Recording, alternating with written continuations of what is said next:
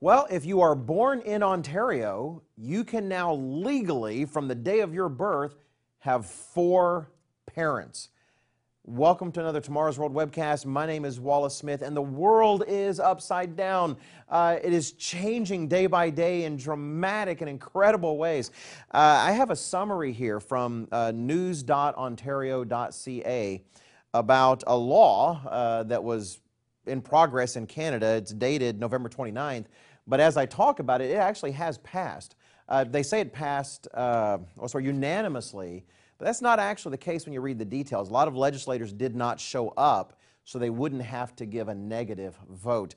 It's just amazing. It has this kind of Orwellian name, at least to me. All Families Are Equal Act.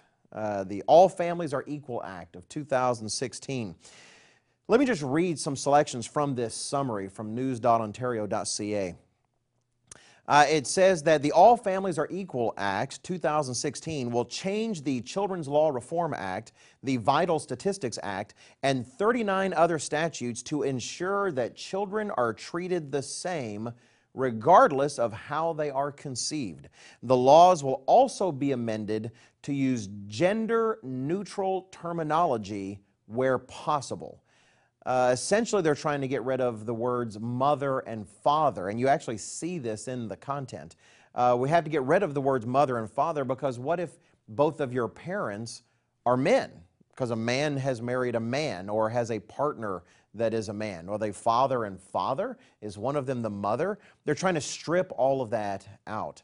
And also making it where those who are homosexual partners, one doesn't have to adopt the child, because this is actually a change from the birth certificate level, that they really are the quote-unquote parents from the beginning. But believe it or not, that's not even the biggest deal. That's actually not one of the largest changes they make. Let me continue.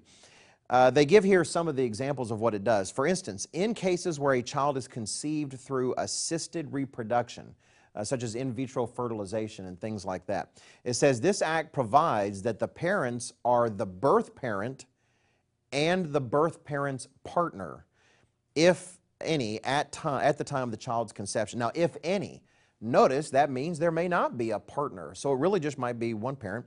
At the time of the child's conception, no court order will be required. Notice they can't say mother and father. Suddenly, the mother is the birth parent. And let's be clear, you are the mother if you're the birth parent. That's kind of a given.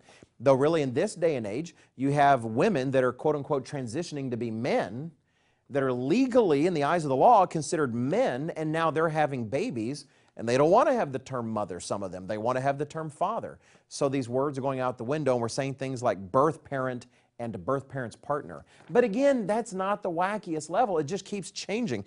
Let me just jump down where they summarize parentage agreements. Again, this is the birth certificate we're talking about. It writes here in the article, up to 4 people will be able to be recognized as the parents of a child without a court order if all parties entered into a written preconception agreement to be the parents of the child together.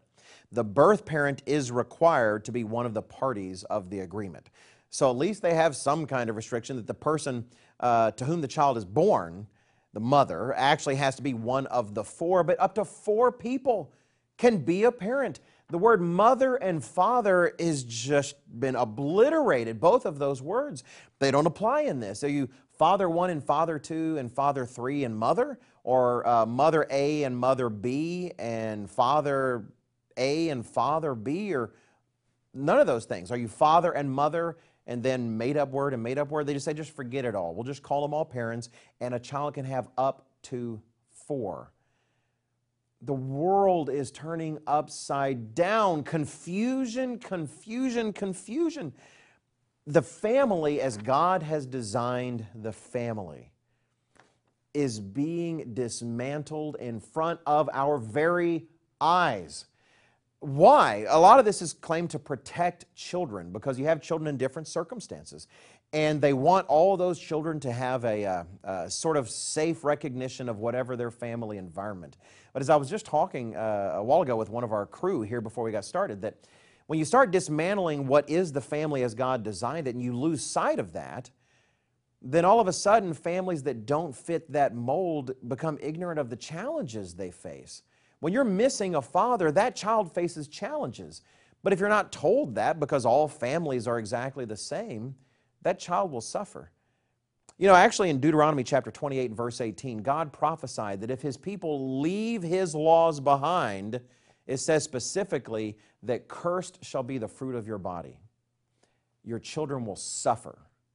And I guarantee every viewer watching this, that while all of this is supposedly about protecting children, I guarantee you children will suffer because of this.